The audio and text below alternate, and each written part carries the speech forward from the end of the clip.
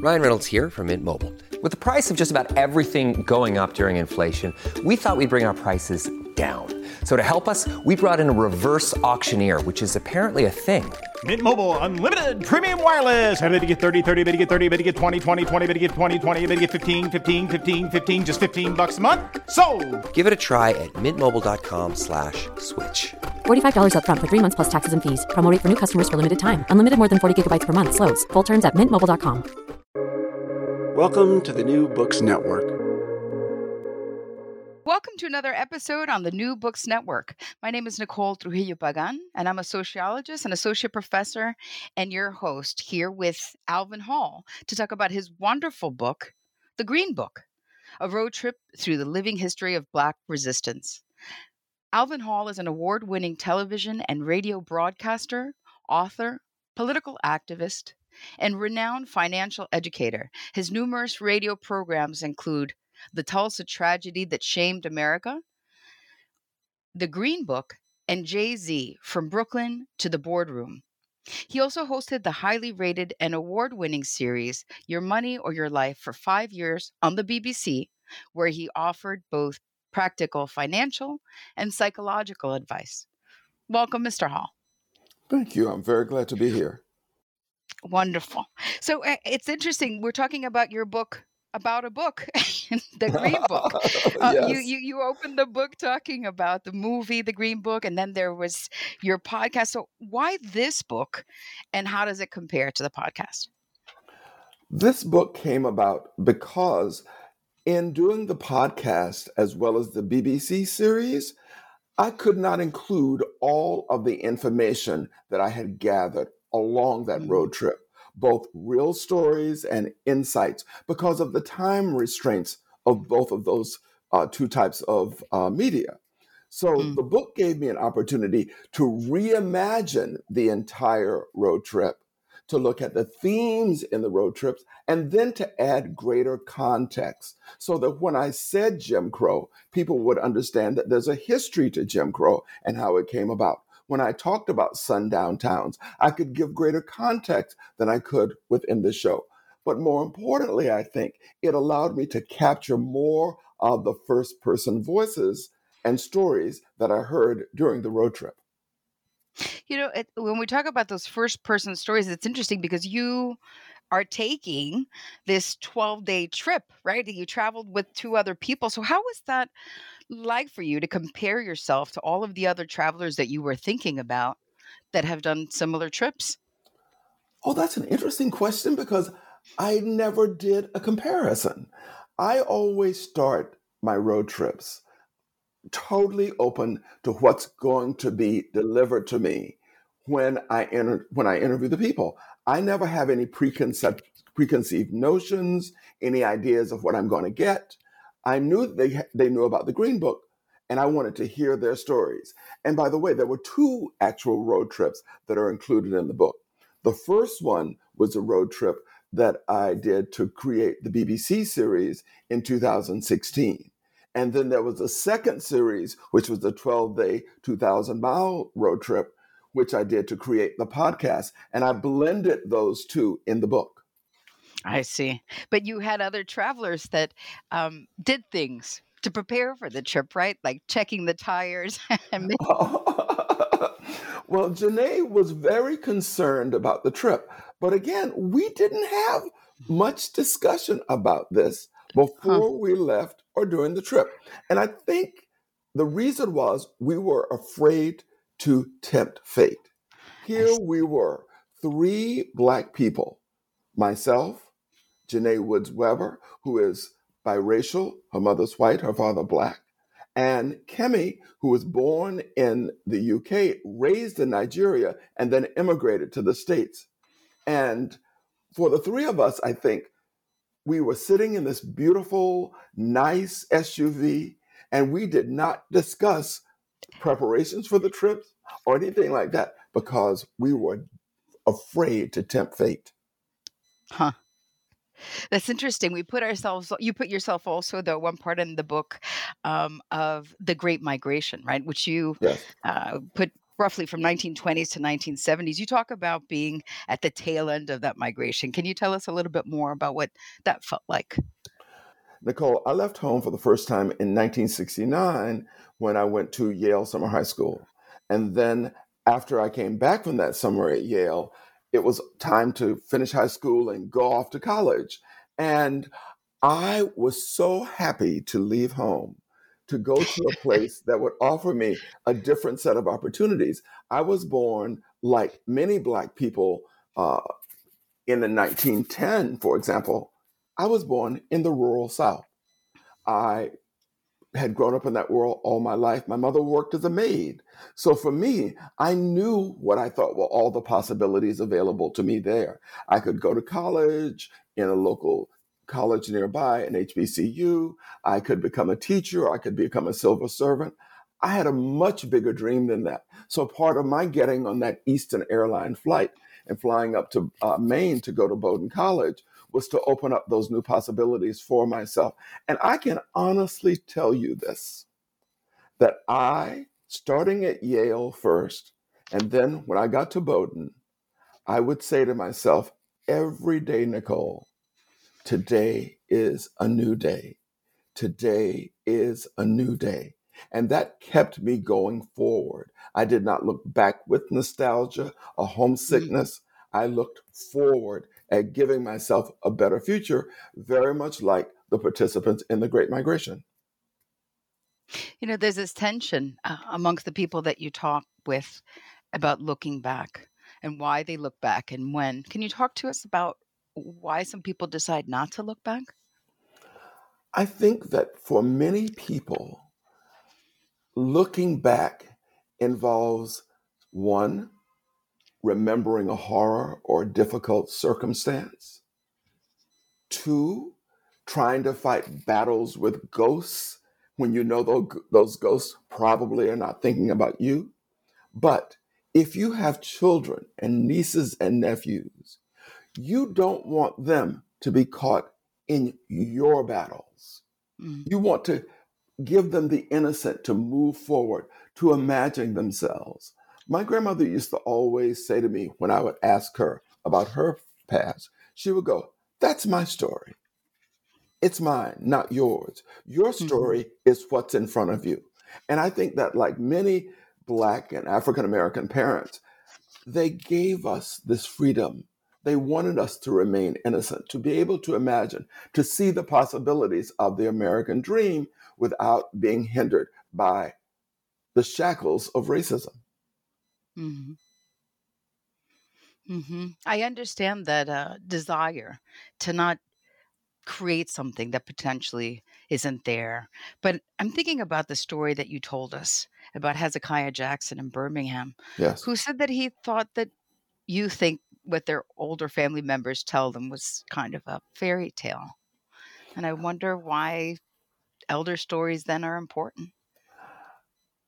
His son, Hezekiah's nephew, had gone to a predominantly white school where his entire experience at that school had been easy. As Hezekiah said, they lived in a small world. They knew basically everyone in their world. But what happens when your child goes outside that world? It's very much like the trips the people took from one town to another. You would leave your community and then drive using the Green Book to a safe harbor or to a town where you have had relatives. What about that space in between? Mm. Why and how do you negotiate that space? That's what the stories of the elders are so important about. They give people the tools, the insight, the mother wit to be able to negotiate those spaces where the world you know does not exist. So the stories of the elders really are about the passing on of that wisdom. I don't think the elders want us to be trapped in the fight with the past, but they want to Mm. know what in the past is important so that you know what a situation is when you encounter it, and you know yourself and what you should do in that situation. It seems like there were so many situations that happened in this in between. right? The place that you Yes. leave and the place that you go. And one of the big institutions that I see recurring in these stories is the gas station. I wonder if Yes. you could tell us everything that could go wrong in the gas station. Why is Oh it my so God. important? It's Your question makes me smile because when I talk to young people, most of them are completely disbelieving that you could not, during Jim Crow and segregation, stop at any gas station you wanted and buy gas. They said, but I was paying my money. Why wouldn't they just give me gas? That's how strict and narrow the interpretation of segregation could be. Um, I interviewed a guy in Tallahassee who told the story of stopping in Butler, Georgia. And when he asked if he could use the restroom, the guy said, oh, no, they're not in good repair. They're broken. You can't use them. So the guy who was looking under the hood of his car said, listen, those restrooms are fine. They just don't want you to use them. So this man turns to this white attendant at the service station and says, can you show me the bathrooms, please? A white driver in another car came out of his car, around it, and then slapped this black man and said, we Mm-mm. don't like your kind around here. This guy slapped him back, and the man's son came out and put a gun in his face. That's the type of thing that happened. And then you fast forward and you have Carl Westmoreland, whose son is going to Morehouse University, right? In the 2000s, is driving around Atlanta, stops at a service station, and a guy gives him grief when he wants to use a bathroom. And Carl says, I was going to take him on. This was a young guy in his 20s. I'm in my then 50s. And think about all of the anger that Carl must have felt when that man did this to him. So service stations have always been these spaces where you could never know what kind of danger you were going to encounter just for asking for normal service or looking at somebody the wrong way, as one person said. You could never tell. And of course, bathrooms were never available to Black people. There were some rare occasions where some of the service stations would let Black people use bathrooms, but the majority of them would not. It's really something about bathrooms. I mean, we're having a lot of discussions about gendered bathrooms. There's something about bathrooms that seems to really, provoke people. I'm not sure what it could be, but I'm curious about the story about the white driver. In other words, they don't even work there. Why are they getting involved in whether someone's going to go to the bathroom or not? That's the nature of white supremacy. You see a Black person disrespecting, in his interpretation of it, a service station worker. And because that service station worker was white, he had to defend that whiteness. That's what that's about. It had nothing to do with the actual bathroom. It had to do with Mm. the notions of white supremacy, who had a right to say what to whom. Many people also told us stories that they would drive up to gas stations and there would be a line. The service station would service all the white people first, thereby letting Black people know that they're last in line. And in some cases, they wouldn't let you even leave when you wanted to. They'd pull out a gun and point the gun at you, and say, no, you're not leaving until I tell you to leave.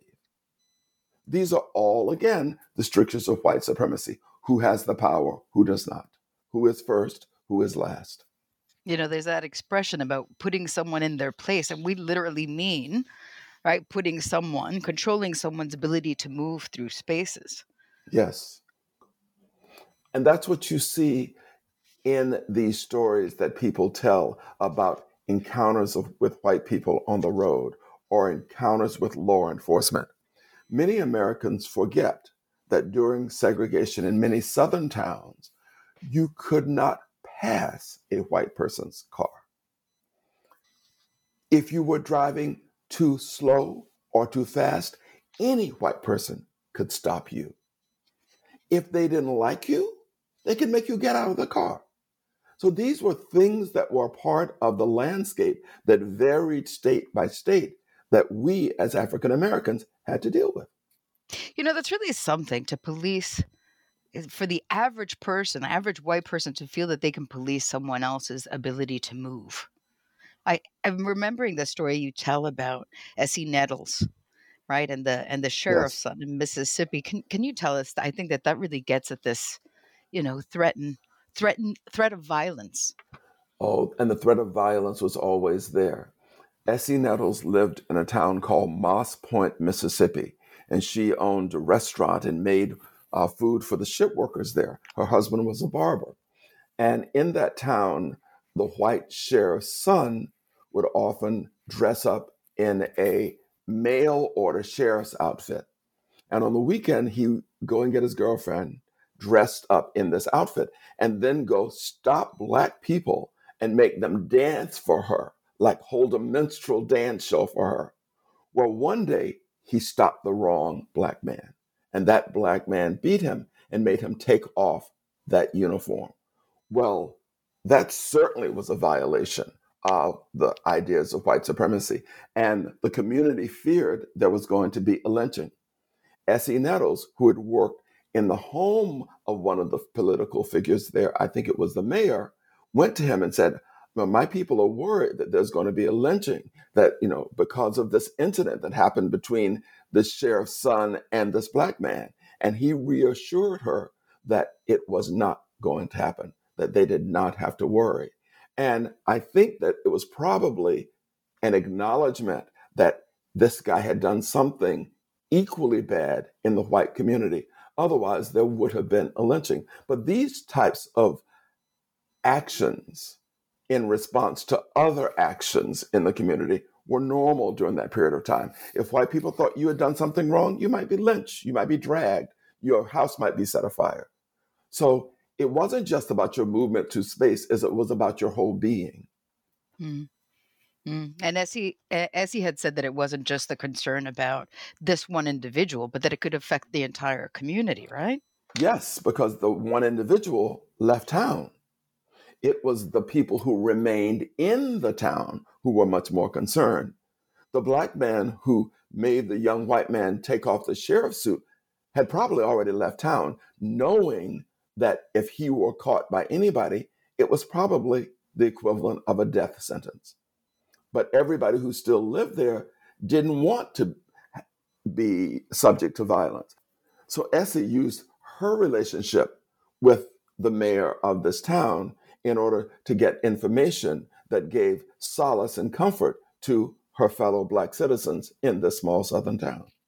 I think, Ms. Hall, that's where you really hit on something important. It seems that a lot of these white people, the white driver, the white gas station worker, they are individuals.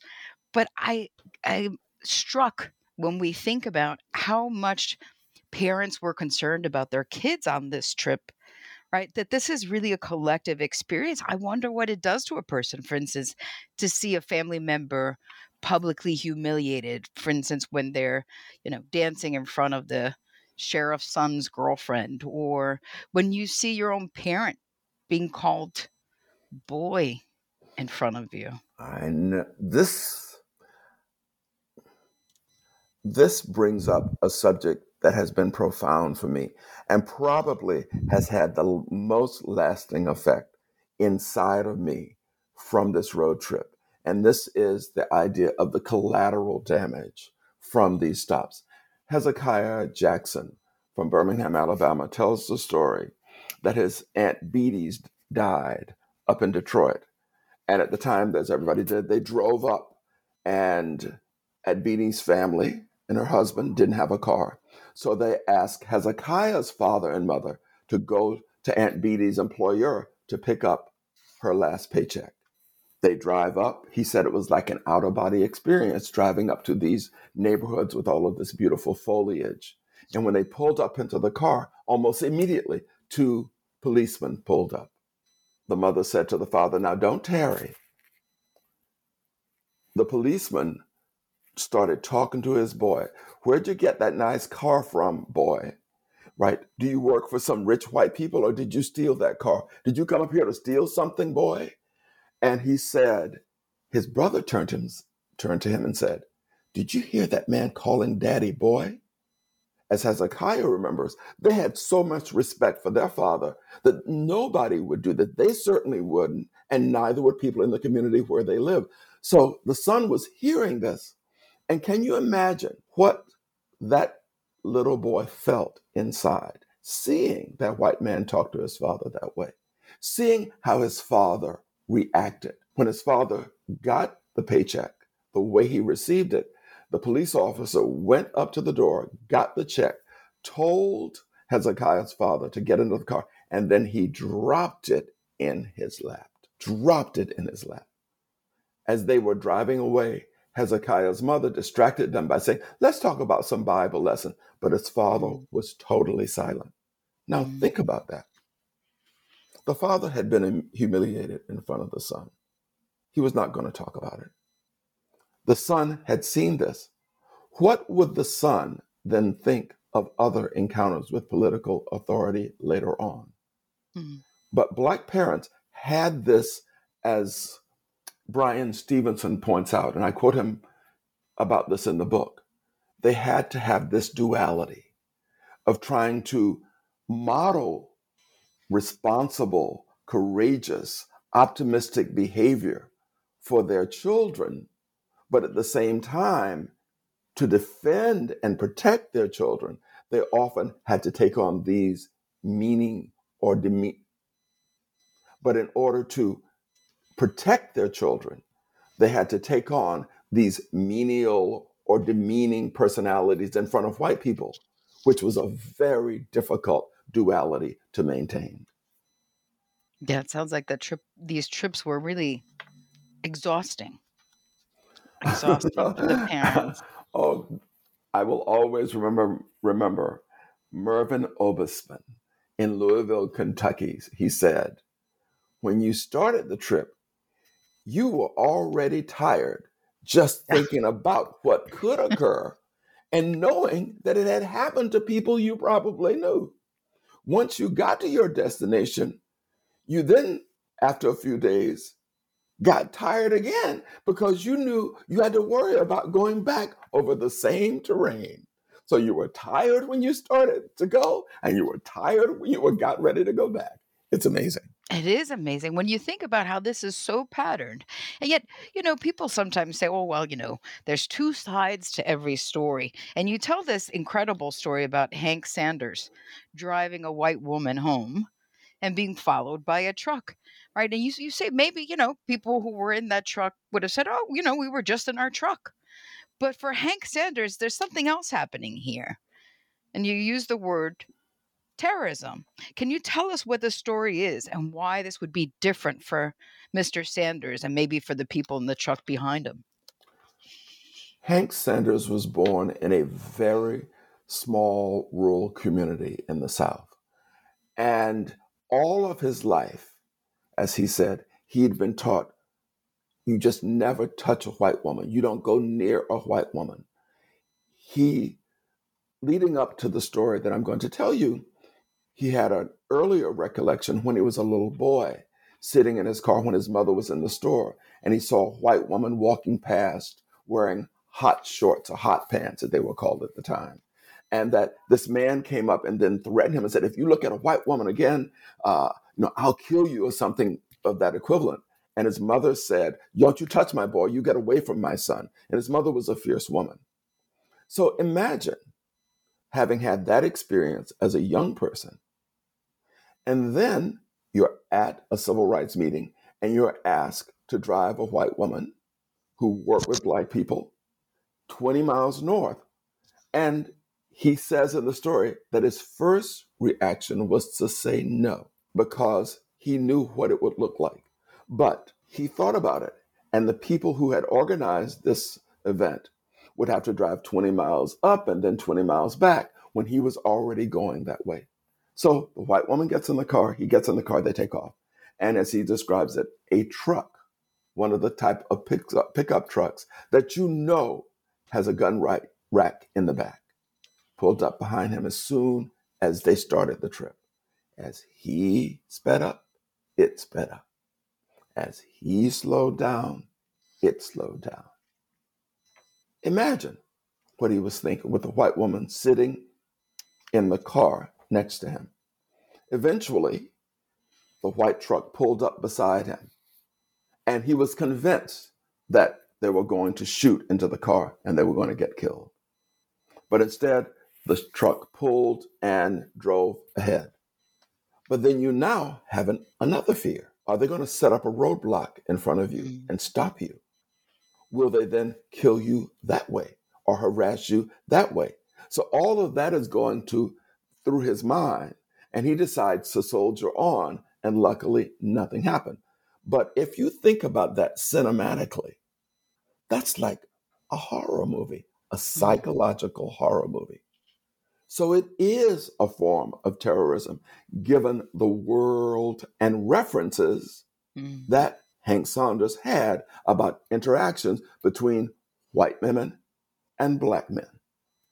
That story really is visually so strong because you can see and feel in his words that story from his childhood, all of those lessons of white supremacy bubbling up in him to feed this, what's at first a sort of discomfort, but gradually becomes a psychological form of terror created by the people following him.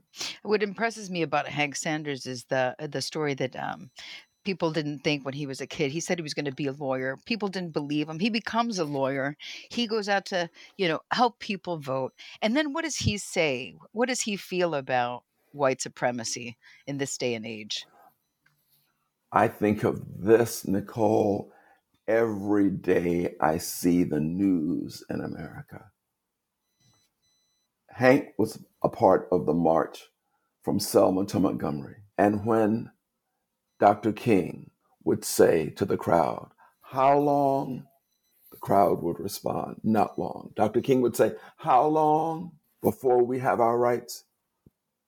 The crowd would say, "Not long." When I asked Hank Sanders if Reverend Dr. Martin Luther King was standing in front of him today, what would he say? He said, "I'd say to Dr. King that I didn't realize you were talking biblical years." Hank then reflected, "I underestimated the depth of white supremacy in America." He thought, like many of us thought, like I thought, that maybe 5 years after the passing of the Voting Rights Act, maybe a decade, America would accept this idea of equality and stop fighting it, that we'd have the right to vote unquestioningly, that we'd have access to education and all of those things. But now, when you look at what's happening in America, it feels so much like we're back at that point. And my question always is, why? What is it that enables people, current politicians, current people in power, to take America back to those points of suppression, back to those points of voter suppression in particular, and denying people their rights? It's something about the attraction of white supremacy. You talk about someone who on your road trip going through these little Harlems, Jerome Gray, who was removed from the voting rolls in 2013. Do you know more about that? Can you tell us more about that story? He went to vote. What? Yes. Jerome Gray is well known in the Montgomery, Birmingham area. He's been involved in the civil rights movement forever, and he's lived in the same town forever. He's paid taxes in this town. But yet, when he went to vote, he was not on the voting rolls. The same was true of Hank Sanders. Here he was, a senator in Alabama, the first Black person to be elected to the Alabama legislature since Reconstruction. But yet, when he went to vote one time, his name was not on the voting rolls. It shows us how pernicious this is, that Mm. we don't know what are the excuses they use. Today, we could say we don't know what is the artificial intelligence that they use to make these decisions. But clearly, when you look at people like Jerome Gray and Hank Sanders, people who've lived in the same place for years, who've been active, who are well known, and they get removed from the voting rolls. Just think of somebody who doesn't pay much attention, somebody Mm. who moves around a lot, but still pays their taxes, still works hard. You talk, for instance, about how a lot of your in the book about white friends, Asian friends, Hispanic friends who say that they simply didn't know this about American history, and that surprises me. Right? We're in the period of the internet. We're supposed to have excellent access to information. How could we not know about such a long period in history that really goes to the present? Your last word says it all. People are very much focused on the present. There is less and less importance in knowing about history. And people don't seem to have a profound interest in knowing that. Instead, they're focused on the new things that are occurring that occupies a great deal of their time, that shortens their attention spans, really. I'm not surprised that people don't know about this period because much of it hasn't been included in history books. Only recently has popular culture started to deal with this in the movie The Green Book, in Lovecraft Country, and in several other television programs. I also think that most people today are very much focused on the present.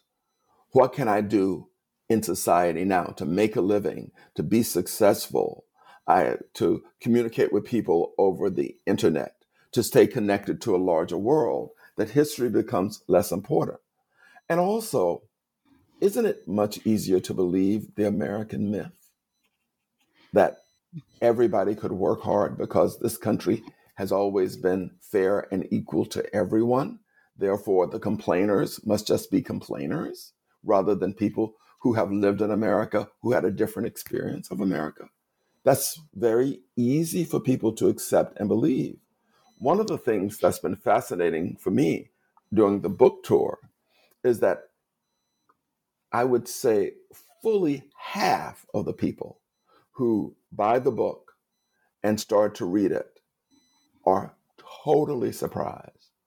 Even people who had taught American history in high schools did not know much of the information that is in the book. And that's because they were much more focused on their day-to-day lives. They weren't looking around and thinking, how do Black people live? How do Hispanics live? They were focusing on their lives, and therefore knowledge of other people's history of America they either assumed was the same as theirs, or they didn't think about it at all. I think that's interesting that people assume their experience has to be the same for everybody in a diverse country, because you're talking about a historical moment that, as we're saying, is so recent that we can still see examples in many of the lived experience of the people that you spoke with, even youth. So what we hear in the news a lot is that we don't want to deal with a history that's hundreds of years old. How can we deal with a history that's only a couple of decades away? What do you say to that person who says, I don't want to know about this history, it makes me uncomfortable? When people talk to me and say that the knowledge of history makes them uncomfortable, I ask them about the histories of their families. Generally, you have two branches of a family. Look at those histories. Has everything been lovely there? Mm. And people then say, well, no. I said, well, do you think that other families have other stories? Do you think that people who don't look like you may have different stories? And this really came about because a neighbor of mine in my building, who is white, when I told her that I was writing this book, she said to me that she just assumed that everybody was having the same lives that she and her siblings and her parents were having. I said, but did you ever see any people who looked differently from you? She said, very few. But I just thought they didn't know about where we lived. They didn't know about any of this. I thought, well, I want you to think about this a little bit more. But I think that mindset is still pervasive, that because they don't see people that are different from them, they don't go to areas where other people live, they don't know. And they just assume. But they In my also class, assume, consciously or unconsciously in many cases, that the stories that the people who are different from them may not be true. And that's where the insult lies. something I notice in my classes is that students think that the problems of racism are really just a couple of bad apples, or maybe it's a problem of the South. In other words, people don't see themselves as part of this history. And one of the things that surprises us, I think, about your book is that you talk about sundown towns being throughout the country, but that there's more in the North. You talk about more than half of the towns in Illinois being sundown towns. It's shocking that there are so many in Indiana and Ohio. And the practice actually has not gone away. While the laws that created sundown towns have gone away, but the practice still exists. These are basically towns, suburbs, and metropolitan areas where Black people are not welcomed after the sun goes down. In the old days, you could be tarred and feathered. We heard about one of those stories. You could be harassed. You could be run out of town. You could be put in jail just by being a Black person in this white town, whites only town. And that's what it is. It's a whites only town. The fact that that existed for so long still amazes me. But but the stories we heard in the North were particularly interesting. So you'd have these new suburbs built after World War II ended that were designed for all of the people returning home from the war, the GI Bill. In many of these areas, the federal government and the banks had a policy that they would not make mortgage loans that would result in the mixing of the races. So again, it was government sanctioned racism and segregation. So these towns could set themselves up because if the mortgage covenant said no Black people or people of color could buy in these towns, then everybody would adhere to that. But then it became much more tricky as a wave of immigrants came over, that the American white people couldn't decide if they were white or not. So then they started to call them swarthy people.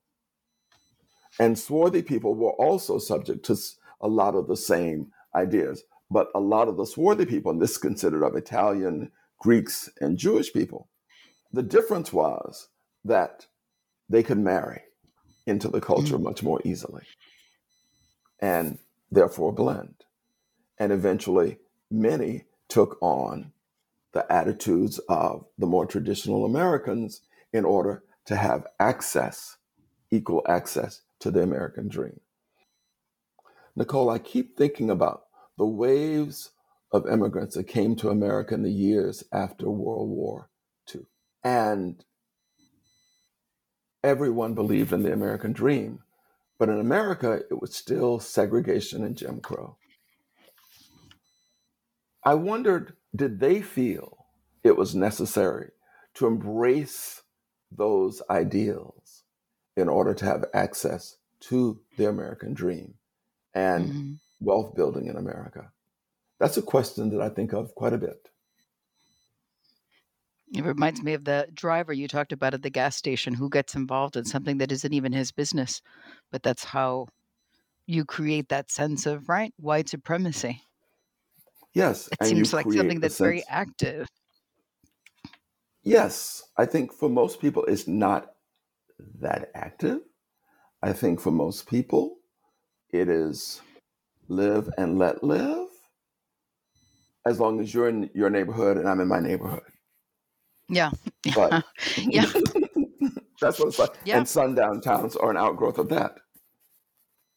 Well, you talk about how it's built into the suburbs, but then it's also built through physical barriers, right? You talk about the 6-foot wall in Detroit. And then I think a greater consequence, you talk about the roads, like the interstate highways that operate like walls and the bus routes. So it's not just that, it's live and let live. It's that so much of our life, right? It seems to be about controlling where people go. You nailed it. It is Let me ask you so about the true.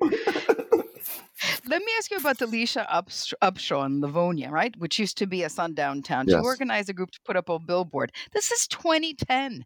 Can you tell us that story and what happens there? When I read this story, Nicole, I couldn't quite believe it that Delisha Upshaw had moved to the town of Livonia and discovered it was a former sundown town. My first question was, how was she able to buy property in this town? How did that happen? And I would love to talk to her about that part of the story. But then, as often happens in these towns, when Black people start to move in, one of the ways they try to make it uncomfortable is by police stops. You're stopped for Mm, the smallest thing, failing to put on a turn signal, a light out in back, whatever. You get stopped more and more, random searches. And so Black people in these towns begin to feel the harassment that's occurring. So she, working with a local group, took out a big billboard basically saying, you know, that police are monitoring people are welcome to this town. Um, they were unhappy with this, and they did not think it was a productive conversation. But isn't that what politicians always say when somebody speaks a truth that is prevalent, that everybody knows, but nobody doesn't want to acknowledge that this is the mm, case? That mhm. was the most amazing part of that to me, that she was able to get that politician to just speak from a playbook. Nothing was said that was not, nothing was said that did not feel right.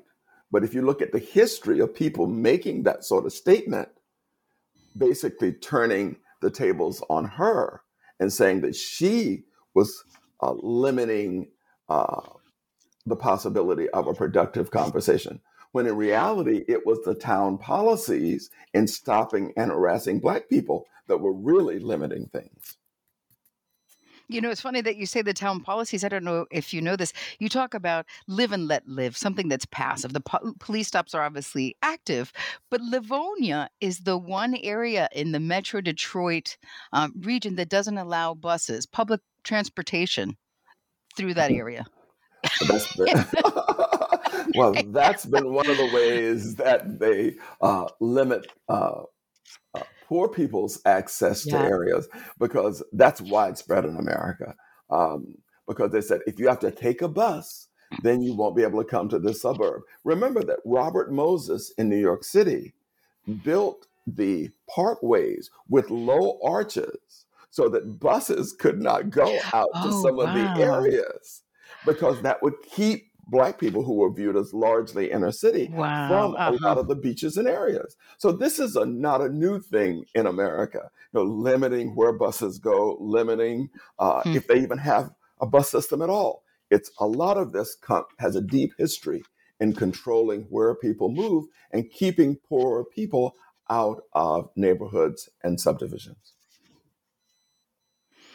All right. So we talk about these sort of maybe white spaces, but what I really appreciated about one of the things I personally appreciated about um, driving the Green Book was finding all of these areas where African Americans could find a place of respite and perhaps even joy. One of the places that you talked about were, motels and hotels, and you've got to tell us about the Lorraine Motel in Memphis.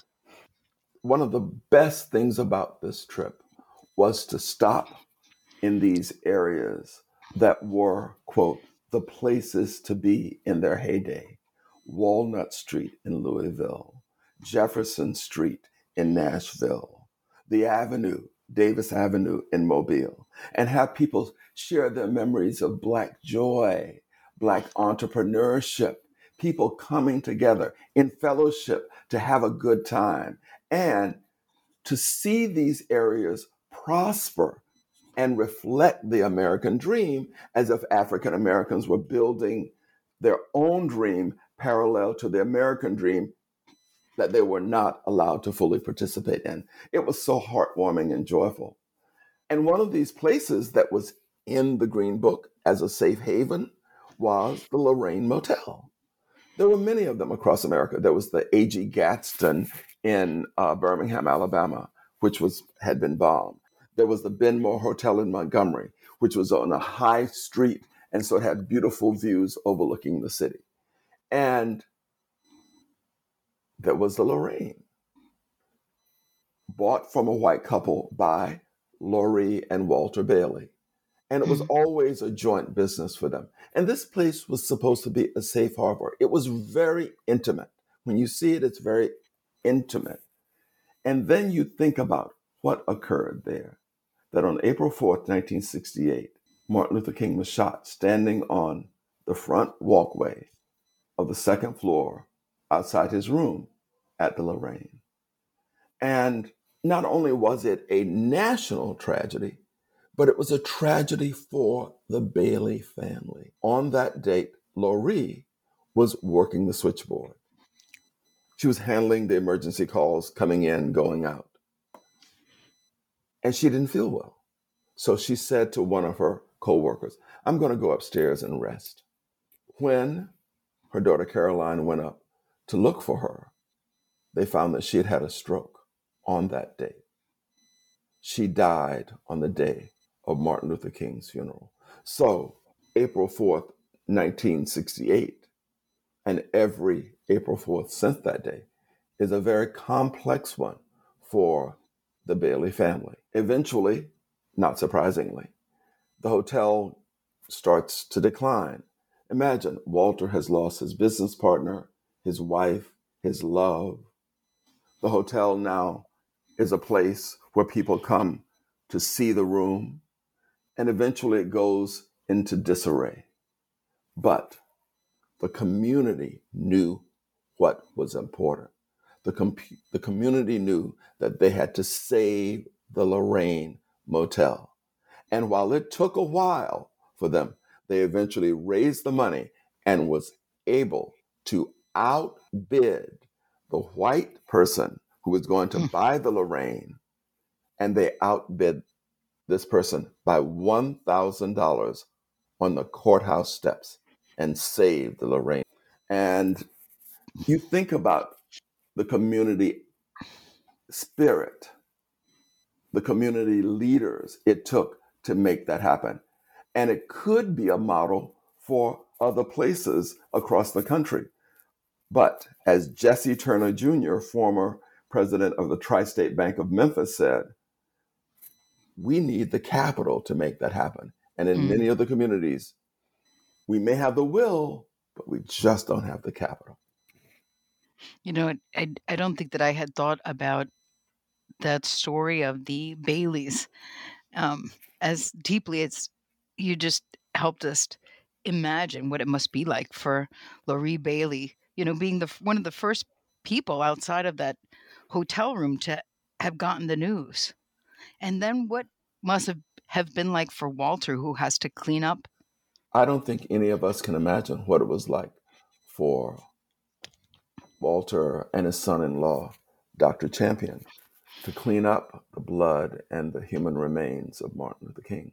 Somebody so revered, somebody so extraordinary that it is, to use the words of Dr. Noel Trent, the Director of Education and Interpretation at the National Museum, at the National Civil Rights Museum. It must have been a sacred act. It must have been a sacred act. And then at the same time, while you're cleaning it up, to know that your wife is in the hospital having had a stroke. Terribly complicated. It's so, even when I talk about it, I get a knot in my stomach just thinking of all the emotions that he and his son-in-law had that day. Profound. Profound indeed. It gets at the individual's experience of something so multi-generational. I think the third lesson I carry from the book is the idea that many of the habits that I learned from my parents and I saw among my relatives had been passed on generationally because of the need to survive. And I think that a lot of things that we see and hear about in the news today makes people look back at those and want to implement them again. People still have the conversation with their children about what to do if you, as a young Black man, or today as a Black woman, are stopped by the police. What do you say? How do you respond? When you're driving by yourself, where do you find safe harbors? Recently, I was having a conversation with somebody, an old friend of mine, Nicole, and we were talking about the election map. And when you see the red and blue, we had to wonder if we compared those places to the dangerous areas in America during the time of segregation and Jim Crow, what would be different? How much of that history has gone away? How much of that history has now become more blatant because of the political differences in America that are so prevalent at the moment? I often think, Nicole, that this book was an interesting gift to me because I was born in segregation in the Jim Crow South. And I had parents who really, really did protect us. Not just my parents, the entire community where I grew up really protected all of us as young people and gave us a great optimism and a great drive. And I can remember when my parents got the right to vote. And I can remember what a big deal it was and why, we were told we had to vote no matter what, and I don't miss an election. But I think this history will give people an understanding of what they're seeing today and how it doesn't feel new to many people who lived through this period of American history. It doesn't feel new. It's interesting when you talk about what history is surviving. You talk about, these spaces of joy that people have created, right? Like Idlewild, Michigan, Highland Beach, Maryland. But then there's also the case of Atlantic Beach, South Carolina, right? Can you tell us more about that history and what we have now? I actually didn't even know that places like this existed until I did this road trip. I had never heard of Idlewild or Highland Beach or Fox Lake. I had been to Oak Bluffs. They're Because all on my bucket list now, thanks to you. Mine too. Mine too. In fact, I've been trying to sell the idea of doing a podcast in which I visit all of these places. I love it. I'm coming with you. Thank you. We should do it together. These places were retreats for accomplished Black people, be they teachers, lawyers, insurance executives, doctors, professors, to go for the summer, to take their children and to be away from what's called today the white gaze, as well as the restrictions of Jim Crow and segregation. These places had wonderful names. Idlewild was called the Black Eden. Atlantic Beach was called the Black Pearl. And Atlantic Beach is really interesting because at the time, Black people could play the hotels across on nearby, I think it's Myrtle Beach, but they couldn't stay at those hotels. So they would stay over on Atlantic Beach. And it was just an incredible place, everybody who talks about it. But the people who owned those businesses on Atlantic Beach, the Black people there, did not have the same level of access to capital. So when integration occurred, they did not have the capital to compete with the white-owned businesses in the nearby area. So gradually, the quality started to decline, and they just didn't have the capital. When you talk to people about integration, there's an interesting divide in the use of language. Hmm. Those people who look back on that period, who were thriving during that period, who maybe had businesses during that period, they refer to it as desegregation, not integration. Huh. And I've been trying to figure out why that divide. I don't have an answer for that question yet, but it's a divide I noticed when I was listening to the interviews that I did. I got to know the story about this quiet desegregation, walking with your purse, and psychological liberation. Tell us about Willie Nettles and his car. The Nettles of Nashville. I knew that in the podcast series, there was going to be one episode devoted to that family. After I interviewed Evelyn Nettles and Anna Nettles, their stories about Willie, Evelyn's father, Anna's grandfather, were legendary and full of wonderment. He was a man who loved his family and wanted to give them the skills. And as Evelyn said, he was also a great storyteller. And she believes that he told many of those stories, not just to protect his children, but more specifically to pass this wisdom on to his only son, Michael. And she said it was her father's way of passing along wisdom by telling stories.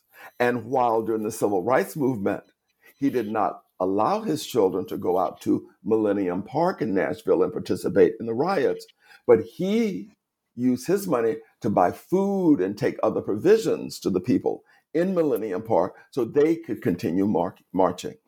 But where you see Willie's philosophy most effectively used was during the boycotts of the local stores. He would not let his children or his family members go down there, no matter how bad they wanted something. Even at Christmas, even at Easter, they could not go because he wanted to teach his children a primary lesson.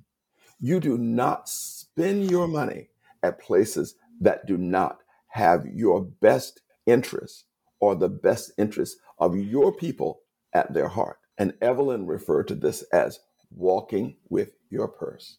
My grandmother used to say, I know how to keep my purse shut.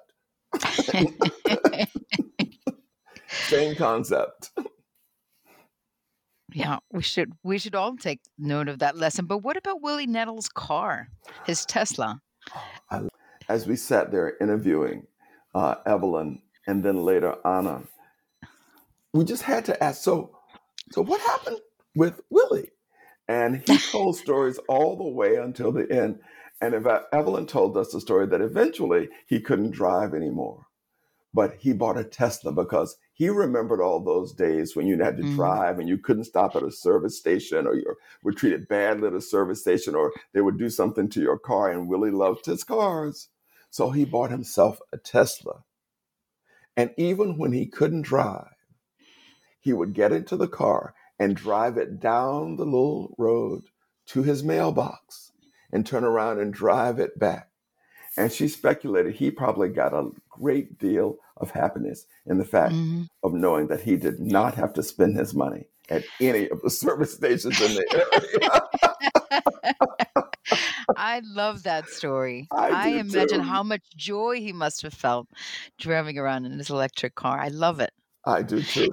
And I think it shows how someone like Willie, who was an optimist, who raised accomplished children and grandchildren, but he was always thinking of how can I help the next generation? How can I free myself from something rather than continuing to struggle with this? That Tesla was a beautiful act of defiance and belief in the future, even when he was in his 80s.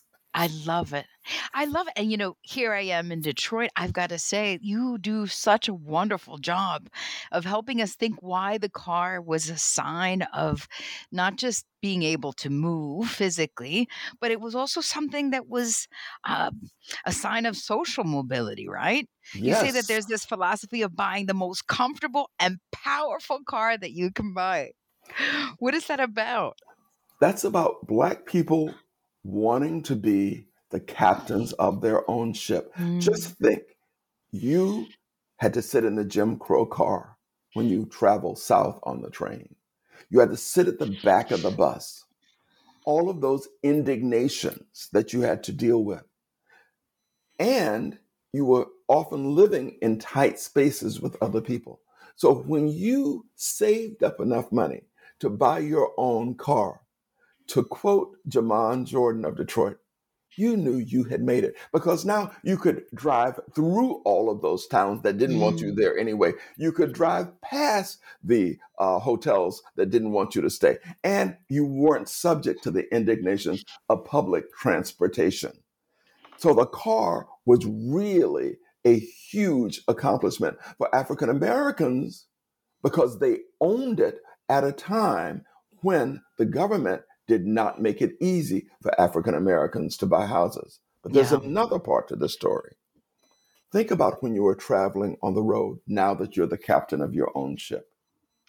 You know you can't buy gas but for so many miles down the road. You know you are not going to be able to stop if you need to rest, to take a nap, or check into a hotel overnight. So Black people started buying big cars. If you had 3 children, that means the children could stretch out on the bench seat in the back and go to sleep. You could cover them up. You could stop on the side of the road and you have a comfortable place just to rest, to grab a few winks before you went on your trip, before you continued. But also, you bought a car with a powerful engine. Mm. Remember that you could be stopped unexpectedly. The story I will recall probably all my life involves a lady we interviewed in Montgomery. And she told the story that her parents had a brand new car. I think it was an Oldsmobile. And they were driving from Detroit or Chicago back south. And they were driving. And in those days, you didn't look at white people as they came down the road. If you looked too hard, they might stop.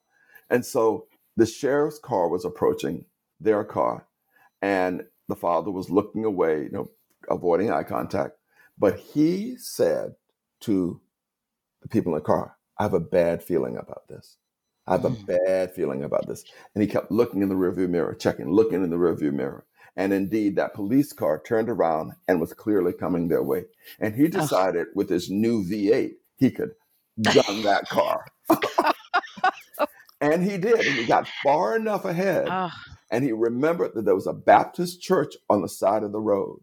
And he slowed down enough so that he could pull off the road without making any dust and pull behind the Baptist church. And the family Wow. stayed there watching the guy go sometimes up the road and down the road, never thinking about stopping at the Baptist church. Wow. And the sheriff never found them, and they came out at night. And she said to me, that was one of the scariest incidents on the road I can ever recover. Not just staying behind the house, but what if the sheriff remembered our car as we continued our trip that night? So that's why Black people wanted big cars with huge engines in them. This was an act of safety and comfort. It was not a waste of money, as Mm. many white people viewed it. Thank you so much for talking to me about your book. But let me ask you, what is next for you, Alvin Hall? I have several projects I'm working on at the moment.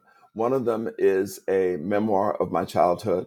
Since I grew up in a rural village in the Florida Panhandle, I had parents who really were wonderful, and the village I grew up in was so sustaining. And I think I want to share the wisdom of that experience with the world and Mm. how it has continued to motivate me. Um, I've been looking at trying to turn Driving the Green Book into a docuseries, for example, an actual television series in which I Oh, go and look at people and talk to them and share more of their stories. And I really, really would love to do what was considered to be one of the most grueling trips during the time of the Green Book. This was the trip from New Orleans to El Paso, Texas. It was 1,100 miles that you had to drive. And the only place you could stay and get food once you left New Orleans was the La Luz Motel, 1,100 miles away. Also, I think driving Route 66 to see what it's like. I know that several people have done trips down that. I just think it would be an interesting thing to do. So I'm always coming up with new ideas, Nicole. I'm sure I'll come up with something wonderful and inspiring again.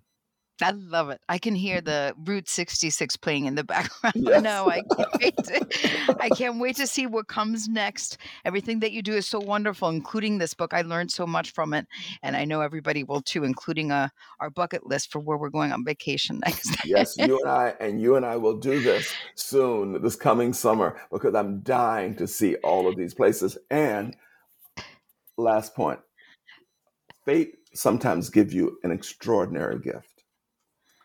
After I did the podcast, 2 of my friends have bought places in these Black resorts. I can't believe it. One bought a place in Fox Lake, another bought a place in Highland Beach. And it turns out that a lady I have known for many years here in New York City, her relatives have been going to Idlewild for decades. So I have connections now in 3 places. Nicole, we have a trip. We have a trip. Yeah, we too. Maybe we too can join Idlewild royalty. Nicole, from the road trip, the words I carry around and share with everybody I can, because I think they weren't just applicable then, they're applicable now in the current political environment. And these are the words of Frank Figures of Jackson, Mississippi. Do what you can with what you have where you are in order to make a better life and a fair deal. Well, it's wonderful. Thank you so much for sharing your time with us, Thank Alvin you. Hall. I've enjoyed it.